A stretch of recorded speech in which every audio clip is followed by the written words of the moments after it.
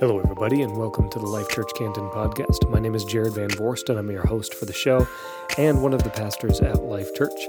Thank you so much for joining us today. As always, I would love to invite you to subscribe to this podcast if you have not done so already. Also, if the work of Life Church has made an impact on your life or on somebody else's life that you might know, go ahead and share this content with them, but also prayerfully consider giving to Life Church if you don't already give. You can do that by going to lifechurchcanton.org/give, and there's information right there on that page for how your giving actually impacts the lives of real life people and transforms us all as a community. So thank you ahead of time for considering that. Today is another standalone message. We're talking about politics. In case you didn't know, we are coming up on an election, or by the time you listen to this, maybe the election will have already passed, but we're asking the question, how do we as followers of Jesus engage with the political process? How do we think about this? How do we interact? Do we interact? And so I want to invite you to listen intently to this, but also we have something called a position paper, and that is available on our Now page right now, and then later on it's going to be available in our Beliefs section on our website. And we're going to be talking about some hot topic issues from time to time, and a lot of people have been curious about where does Life Church stand on these issues, and so that will be the place for that. But for now, here is Pastor Nathan with a message on politics, peace, justice, and joy.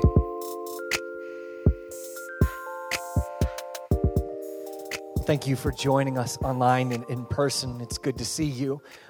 There is so much happening right now. My name is Nathan. I'm one of the pastors. I just want to remind you of just two quick things. First, partnership ends being able to sign up for it. We sign up every year. So if you were a partner last year, you have to re-up. And every person who wants to be a partner is. If spouses have to sign up, students have to sign up as well. I encourage you to do that. I'll be encouraging you to partner up at the end as well. A reminder, Jared already explained it, but we're in an election, and everyone knows it, and everyone's feeling it, and that's what we're going to be talking about today.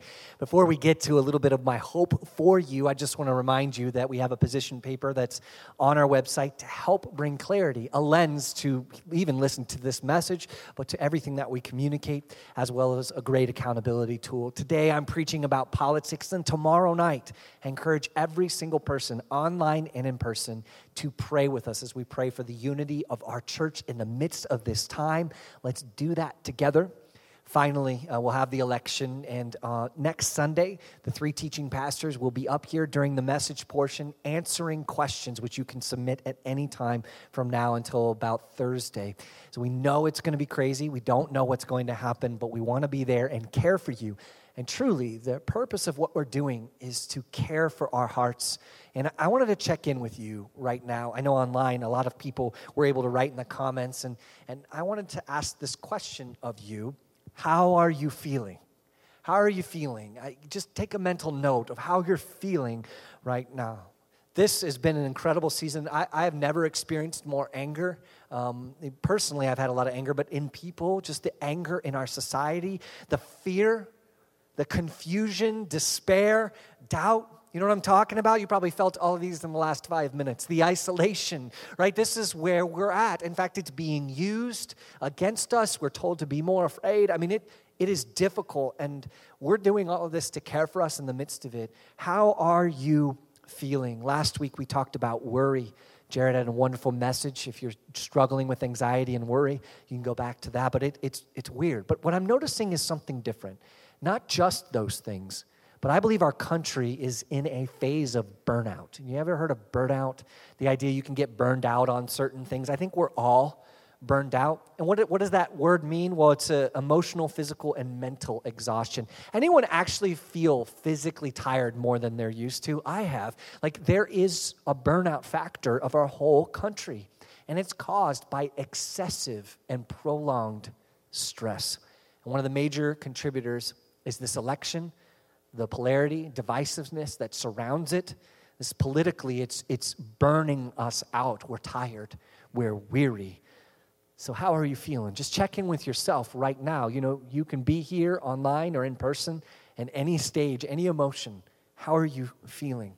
Personally, this has been one of the most difficult seasons for me. I've been so tired and I've been so confused at times and despairing and angry. So I'm right there with you, very much so. And I want for us to experience something different. In fact, what I want for us this morning is to experience and also participate in peace, justice, and joy. That's what I want for us. That's what Christ gives us, this ability to have peace, to participate in joy, and to experience justice. These are the things that God has for us. But in order to get that, in order to do that, there's some things I need to say to you that are hard. I want you to find in Christ this joy, but I have to bring some hard truths to us as I've been discerning and praying and listening and hearing from God. And, looking at my own heart, I want to share with you a voice of prophecy. Now, what I mean by prophecy, a prophetic voice, is there's foretelling, right? Something is foretelling, something's about to happen, right? So you have prophets who tell you what's going to happen. I'd like to know any prophet who figured out 2020 was going to happen. That would be great. But there's foretelling, meaning calling out what's happening in the moment. And there has been so many prophets in the Bible who've done it. And this moment, this voice is what we need to hear so that we can experience peace. So I want to go back to Isaiah and Jeremiah. And Isaiah, they're Old Testament prophets. He's talking about the coming of Christ. And as I read this message, you get a little flashback to Christmas messages you may have heard before. Isaiah 9:6. For to us a child is born, a son is given. This is the birth of Jesus foretold. And look, and the government will be on his shoulders. And he will be called Wonderful Counselor, Mighty God, Everlasting Father, Prince of Peace. So that peace is what I want for you today, and it comes from Christ. This is a beautiful description. That word government, it means, it's misra, it means domination, dominion. It's an aggressive word. So we're talking about the government that Jesus will bear will be a dominion. That's crazy. He's a king. There's something that he's going to bear. It's a beautiful thing. But look at that peace. He says he will be on his shoulders. And the inference here is that he's taking off the weight of governing ourselves and putting it on him and bearing it. And not only being a king, not only being dominant, but also being a wonderful counselor, also being the Prince of Peace. And Jesus is our main provider, and he is our king. It goes on in verse 7. Of the greatness of his government and peace, there'll be no end. Amen. He will reign on David's throne and over his kingdom. And how will he do it? Establishing and upholding it with justice and righteousness from that time on and forever. The zeal of the Lord Almighty will accomplish this. This beautiful picture that God desires to bring us back under him, provide and be king. And he's going to rule with justice and righteousness. Those words are mishpat and tzedakah. We're going to talk about those later, but just put them aside for a moment. But what I want you to know is that God, above all else, in this moment and in this week and in this season, wants you to experience peace. And that comes from recognizing that Jesus is King and provider. Because of Jesus, we have an everlasting kingdom of justice and joy and peace. That's why it says in there, I sought the Lord and he answered me. He delivered me from all of my fears. Now, we talked actually last week, just a moment, where it isn't necessarily delivering you from your circumstances all the time, but delivering you from the fear of your circumstances. Only a king can do that. Only someone whose kingdom is eternal can do that. He has the power, the dominion to do that. It also says that my God will meet all your needs according to the riches of his glory in Christ Jesus. He's the provider. Jesus is king and provider. And there's nothing to fear when Jesus is your king. But what about today? What happens if Jesus is not the king of your kingdom, the king of your heart? What if he's not truly your provider?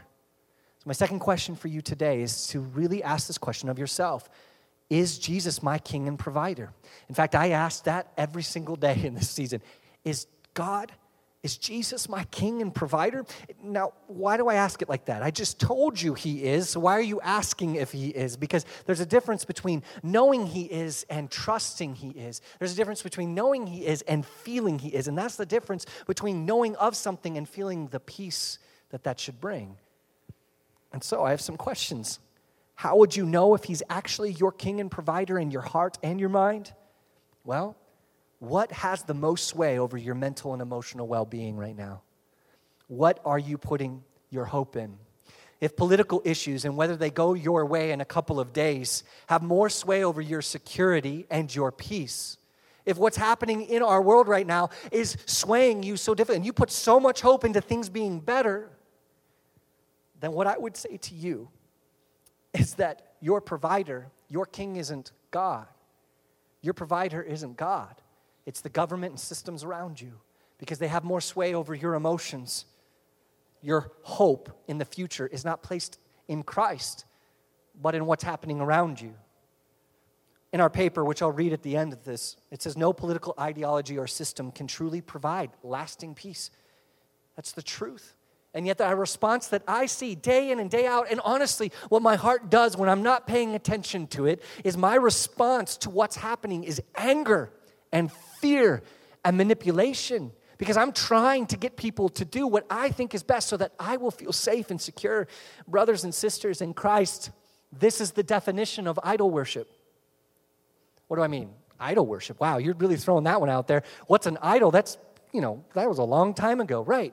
From the very beginning, we as people, as humans, have set our hope in images, in stories of gods and powers. They help us feel secure. And idols in the past were carved out of precious metals and wood, and they were gilded with rubies and precious stones, and we used to make offerings to them. Sometimes we even killed our own children and sacrificed them. Why? Because we believed in these things to provide for us, to give us the harvest and hope. And for us, we say, well, that was the past. But from the very beginning, through the 10 Commandments to now, God has been trying to draw us to reliance on Him, not on these things of earth. And even now, He's trying to draw us back to Him. But where is our heart right now? For some of us, after the election is over, we'll be elated. We'll be like, oh, thank goodness, everything is going to be better. Or, oh my gosh, at least we have a chance. Or, I don't know, I'm not saying who. In fact, I'm intentionally telling you right now that I am not telling you to vote for either party. And if you think I am, you're wrong. I'm trying to tell you what the Word of God is saying. But some of us are going to have very different emotions after this is over. Some of us will be elated. Some of us will be devastated. Most of us will be frustrated and resigned. But our emotions are so wrapped up in what happens next is because we put so much stock into it. Our heart betrays us. Our heart betrays us that we have made politics and the government our idol. It just is. Many have allowed it to happen. It doesn't happen quickly. It happens over time. We want a talking head to help us understand that everything is okay. We want to trust the union. We want to trust the political party. We want to trust the pastor. We don't want to have to worry about it. We just want to trust in someone, and we have focused on earthly things and ignored our heavenly King and provider. Listen, there is no Christian party. There's no Christian government. There'll only be the kingdom of Christ. And to trust the government for lasting peace and justice and joy is to willingly step into worshiping an idol, to put something in the place that only God deserves to be in. And it's happening to every single one of us, little by little. There's a reason He said, you shall have no other gods before me, and how we have to keep relearning that every moment. So my third question to you, and they're not getting easier, are they? They're getting harder. Have you let idols take the place of Christ in your heart? Have you? I'm praying that you are provoked by this message, provoked by the Spirit of God. I want that for you. I want you to somewhat be annoyed with me right now. Don't raise your hands, but if you're annoyed with me, it's probably a good thing at this point. Why? Why? Because the government provides nothing for you. It's not just idol worship. It's actually bad for you. Jeremiah, he's a prophet, and he talks about this. The next prophet I want to talk about, he talks about the idea of idols. Listen, it'll just be in just your ears, so just listen to this. This is in Jeremiah 11. Then the cities of Judah and the inhabitants of Jerusalem will go and cry to the gods to whom they make offerings. They cannot save them in their time of trouble. For your God has become as many as your cities, O Judah, and as many streets in Jerusalem are the altars you have set up to shame, altars to make offerings to Baal. We have put our hope into so many things, whether it's our bank account or it's our work or it's our political party. We have put our hope and trust in them, and we are reaping that now. But here's the thing. They also can't do anything for you. These hopes, they will fail you. I mean, we all know that politics fail us, but we don't want to believe that it'll happen. We want to see it change, but they will continue to fail you. So you will never experience the peace that God wants for you if he is not first in your heart. So I want you today, more than anything else, to experience peace. And we do that by worshiping Jesus as our provider and King. When we get up here and we sing and we raise our hands and we sing Alleluia, Alleluia, it isn't just about making God's name great. In fact, that is the main purpose, but it also reminds us of who he is. It helps us refocus on it. We need to repent of our idol worship and worship Jesus instead. This is what you're looking for. If you're looking to be at peace, this is where you will find it. It's in worship. Look, most of you, we're burning out anyways. Let go of control and seek God out. And there's the prayer I'd like you to pray. You might need to pray that twice a day for the rest of this week. But this is the prayer. Jesus, I turn away from the government as the provider of my peace and turn back to my King. If we can do this, you're ready for what God has to say to you next. The hope that he has.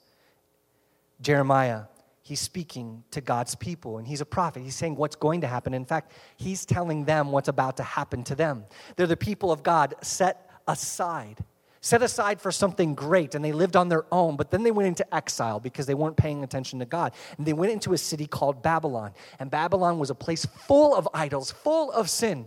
It was a broken place, and that's where Jeremiah 29:11, the most memorized scripture verse in all of the world is. And this is what it says.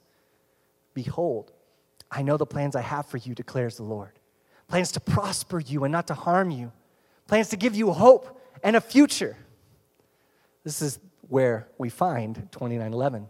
Here's the thing. He just told them that they're going to be in exile for 70 years. He just told them that this promise wasn't for them. It wasn't even for their children. It was for their grandchildren. So we like to think that God is going to save us from this moment. That's another sermon for another time. But he goes on and says, so go to Babylon. And though you used to be separate, now you need to live here. You need to marry into the city. You got to marry people who believe things that are different than you. You've got to bring them in the faith. This is something they've never had to do before. It's weird. So this is the plans. Jeremiah 29:7. Here's what he says. Also, seek the peace and the prosperity of the city to which you have carried you into exile. Pray to the Lord for it, because if it prospers, you too will prosper. Marry, be a part of it, get into it. Live for the welfare of this Babylon, this sinful place, these myths, truths, and idols about God. And this is more perfect for us than we can possibly imagine. See, we live in America, and it looks far more like Babylon than Jesus' kingdom.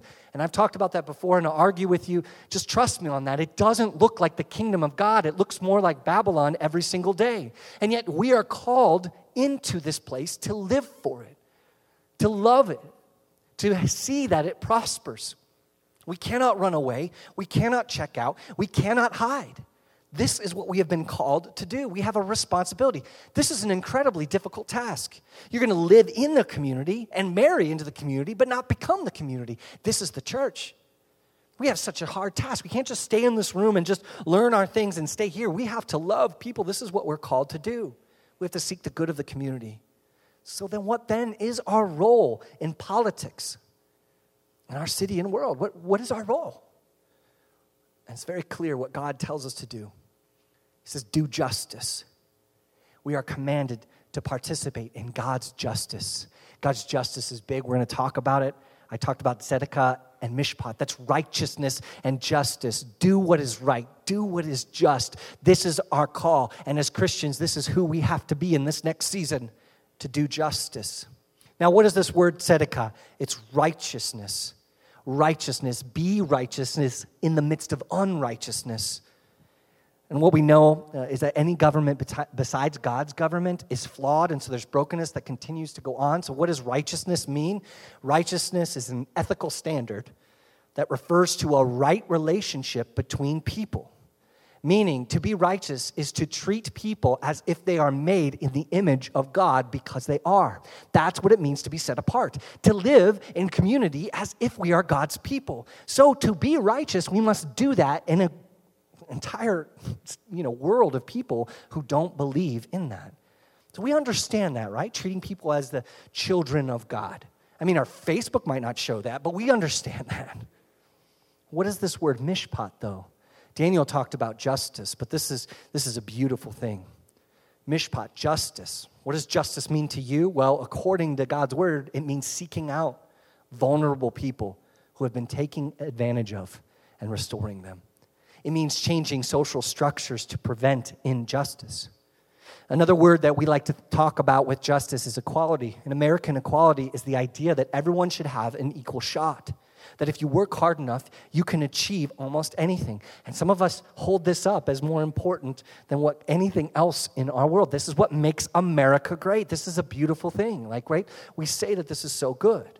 And we argue about whether it's really equal or not, if there are systems that predispose people to not have an equal shot. And that's where we stay in the argument. And that's the argument we're having over and over and over again. And I'm not saying which it is right now, very clearly.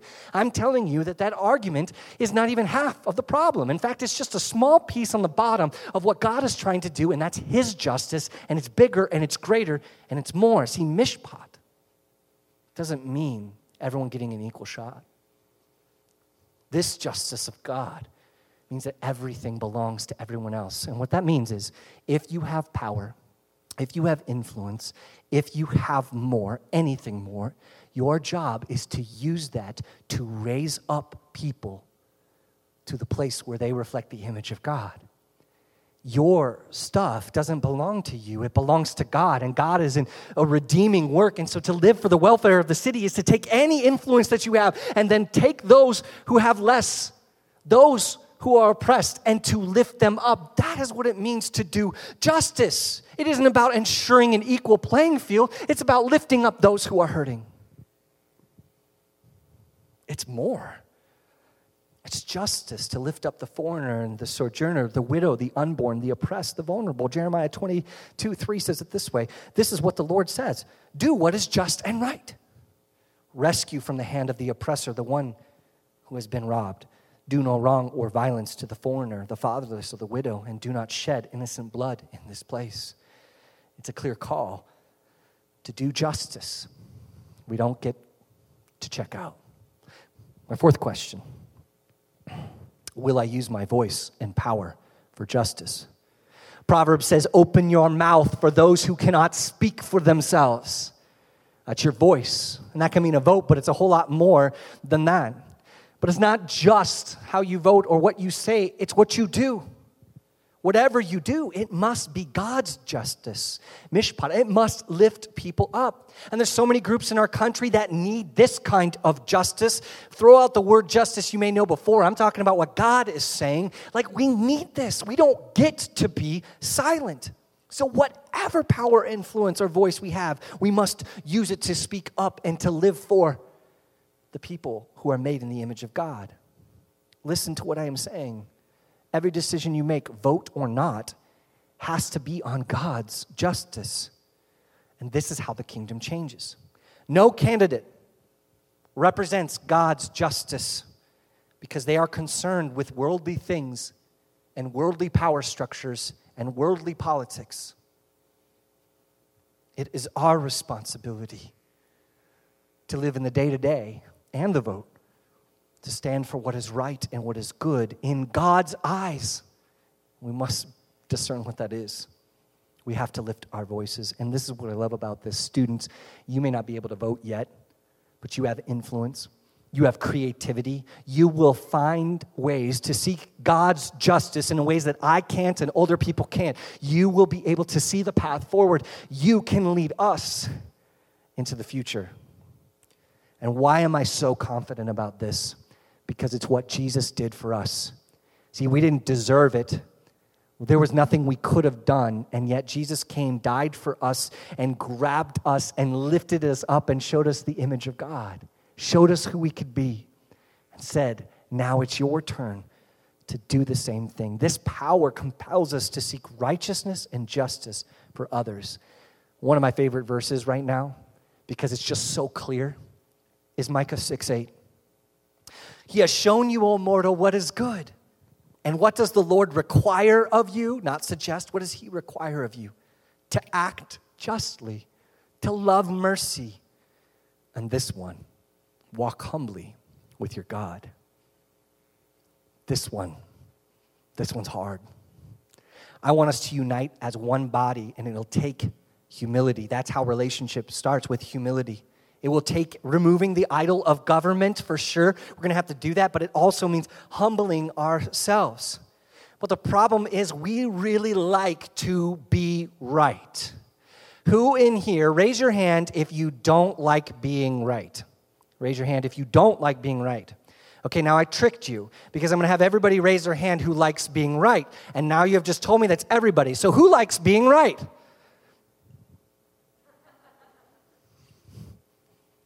We love being right. Not only that, we can't possibly handle it if we're wrong. See, we're concerned with being right. Now, we're not really concerned with righteousness, just being right. In fact, we don't want to be righteous. We want to be right. What do I mean? I'd rather prove you wrong than treat you in a way that raises you up, that encourages you. We'd rather be right than we would be righteous. It's so clear to me that we have gotten this so messed up. So much political posts have been about pride, about being right, about having an audience. I'm convinced that no one was convinced that they were wrong by anything ever put on Facebook. And yet, what do? I'm right. I'm right. This is how wrong you are. This is how wrong you are. This is what we do. We want to be right. We don't want to have right relationship, and that is crushing us. Church, it's crushing us. Do you know the world looks at us and mocks God because we are so divisive? Did you realize that? The weight of that? Don't you dare infer I might be wrong. Let me ask you a question. What do you lose if you're wrong? Like really, what do you lose if you're wrong? See, what is so important about you being right? My question is, can I admit I might be wrong? Man, I got to ask this question of myself every single day. And I'm asking you to ask that. Can I admit I might be wrong? Tzedakah, righteousness, is treating people as if they are made in the image of God, not convincing them that your limited perception is better than their limited perception, but saying God's perception is so much bigger than all this. We can just hope to someday understand a portion of how right he is, and yet we get to be called righteous. But if we're not humble, we can't have fellowship. Do you know what the idol of pride is? We have to get rid of pride. We have to remove it, right? I'm going to tell you about that in just a moment. Pride is getting in the way. It's the opposite of humility. Do you know what pride is? It isn't the idol of being right, really. What it is, it's actually being God. Pride is being God. Pride is saying, I always know what is right. There's only one person who knows what's right all the time, and that's God. Pride is saying, I'm more important than anybody else. And in fact, I'm more important than having a good relationship with someone else because they must also agree that I am God. Pride. You see why it gets in the way of our church? Because how can we worship God when we're worshiping ourselves? And let's put it another way. You don't think of it that way, right? You're like, well, no, that's not what's happening. Your identity is now tied to whether you rightly understand the world. That is not humble, and that doesn't allow God to transform you. I could go on and on and on, but today I want you to know that repenting of pride, giving it up, has so much amazing benefits. One, it puts you in the right relationship with God, which is all that should matter. But we need to repent of our pride so that we can experience something better. See, we experience joy when we repent of pride. When we refuse to participate because we want to prove a point, that's about pride. When we withhold to prove a point, it's about pride. But when we lay that down, we get to experience joy. So instead of being right all the time, you can experience joy because we are united together. And the world sees joy because only in the church could you be united. That's why we're going to pray. We're going to pray together and show the world that even though people are going to go out and vote for different people and we don't agree with them, we are united by something that is bigger and greater. But it means that you have to remove the idol of pride. I do too. This one's a hard one for me, so I know it's hard for you. I do. This is difficult. But here's the prayer. And you need to pray this probably every day. Forgive me for thinking that being right is more important than righteousness. Forgive me. Humble yourself before God. And then we get to experience joy as we unite the body of Christ. Because we treat each other as images of God, we get to interact with each other in a brand new way. This is what we get to do. I want to be clear about something. If we get through this election as a church, which we will, we are the body of Christ before, we'll be the body of Christ after. But people are concerned with whether we are a liberal church or a conservative church. If we get through this and we are a liberal church or we are a conservative church, I have failed. Because we are Christ's church. And I love the idea of a third way, but I don't even like using that all the time, right? Because what we think in our mind isn't a third way. We think a third party.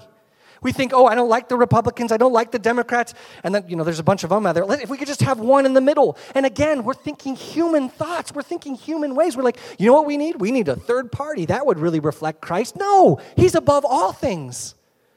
And so we're struggling because we're trying to parse and do calculus with how we figure out how to vote and all this. And what we have forgotten to realize is that God is above all of it, and we should be critiquing our government instead of trying to find a way to make it look like a kingdom that only will come through Christ. We're struggling. You feel it. I'm feeling it. I'm so frustrated. I know you are.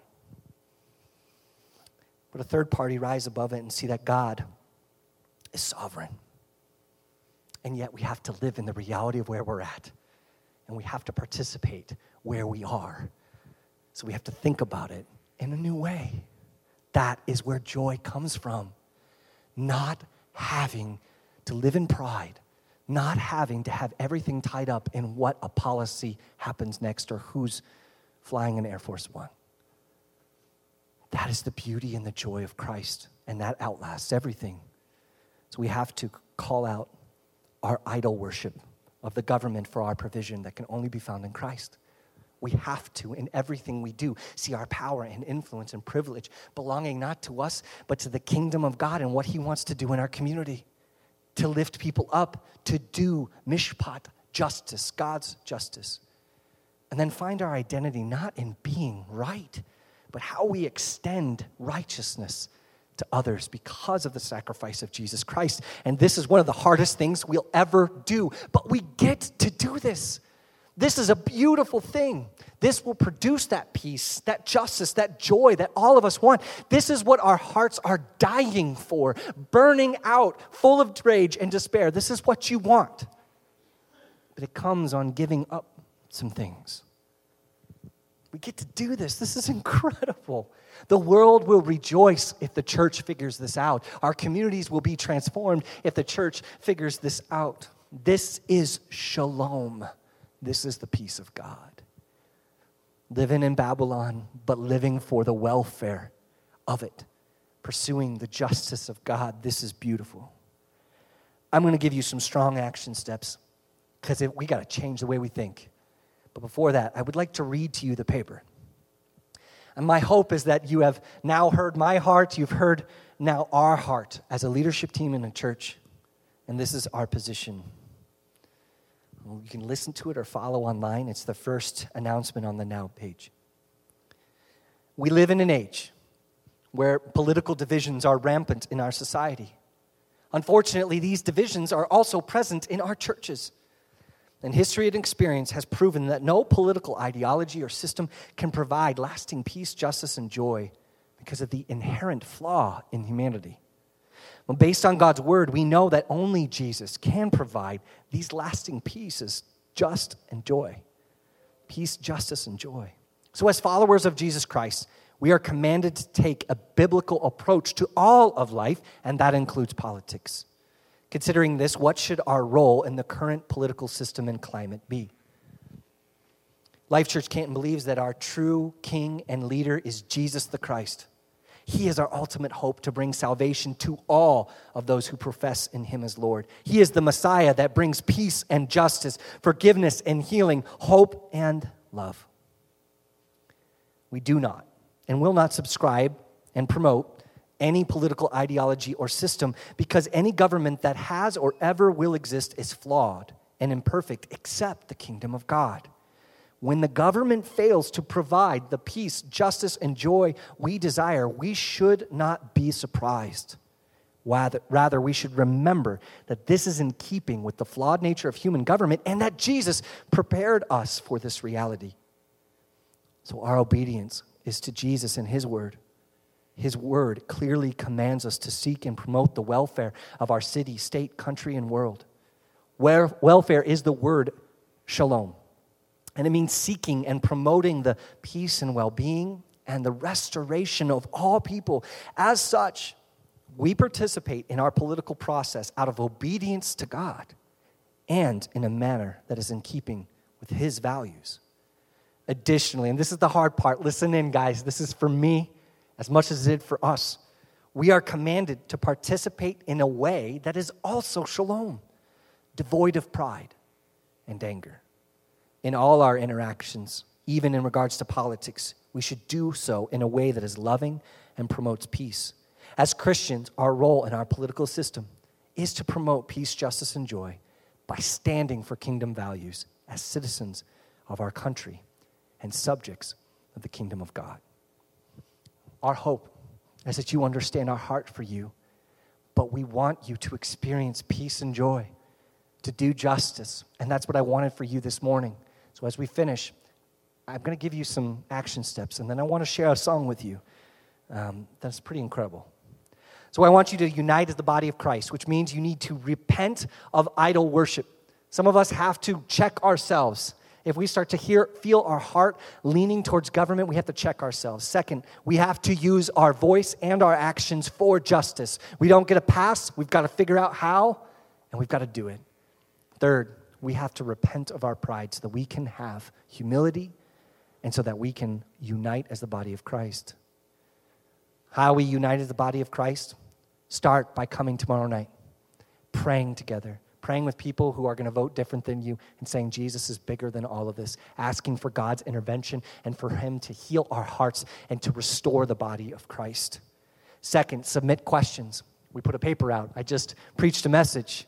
Then the election's going to happen, and who knows what's going to happen. Next Sunday, we want to answer your questions about how you're doing emotionally or thoughts that you have or clarifications. We, the 3 teaching pastors, want to do that so that we can have a dialogue with you and to help care for your heart in this difficult time. And then third, you can do it by becoming a partner. I mean it. By joining with us. By becoming a partner and living into the commitments that go with our code. Now, whether you become a partner or not, you belong here. You can live into any part of it, but I believe that partners are the ones who are going to able to lock arms and move forward together. So I encourage you to do that, and if you're struggling to do that, our life journey is an incredible process to help you grow in your ability, but also connect you to people. I want to finish with a song, and it's a little bit different.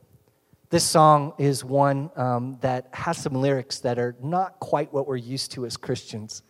We're just not. And I was listening to it as part of my prayer time, and then David ran into my office, just like he ran onto stage. And he goes, "What song is that?" And I said, "Well, this song." And he's like, "We're doing that Sunday." And so that's why we're doing it. But I want to read it. But it's also amazing and beautiful, and it talks about our pride. It talks about God, allowing God to control the way we interact and love each other. But it also talks about this joy. I want you to experience joy, because burnout and rage and anger and despair isn't going to get you through all this, but joy will. Joy will make you strong in the midst of great suffering, and joy will show the world that God is beautiful. One of the lyrics that you're going to hear in a moment, you'll be able to sit, listen, and then David will ask you to stand and sing with us. This is it. Oh, the joy to be, the joy to know. It's when I decrease, you fill up my soul. What a joy to see, a joy to hold. It's when you increase, I want nothing more. My heart for you in politics and all of life is that Jesus increases in your heart and that joy comes out. Let's worship God in this moment. Let's allow him to work on us as we experience his presence.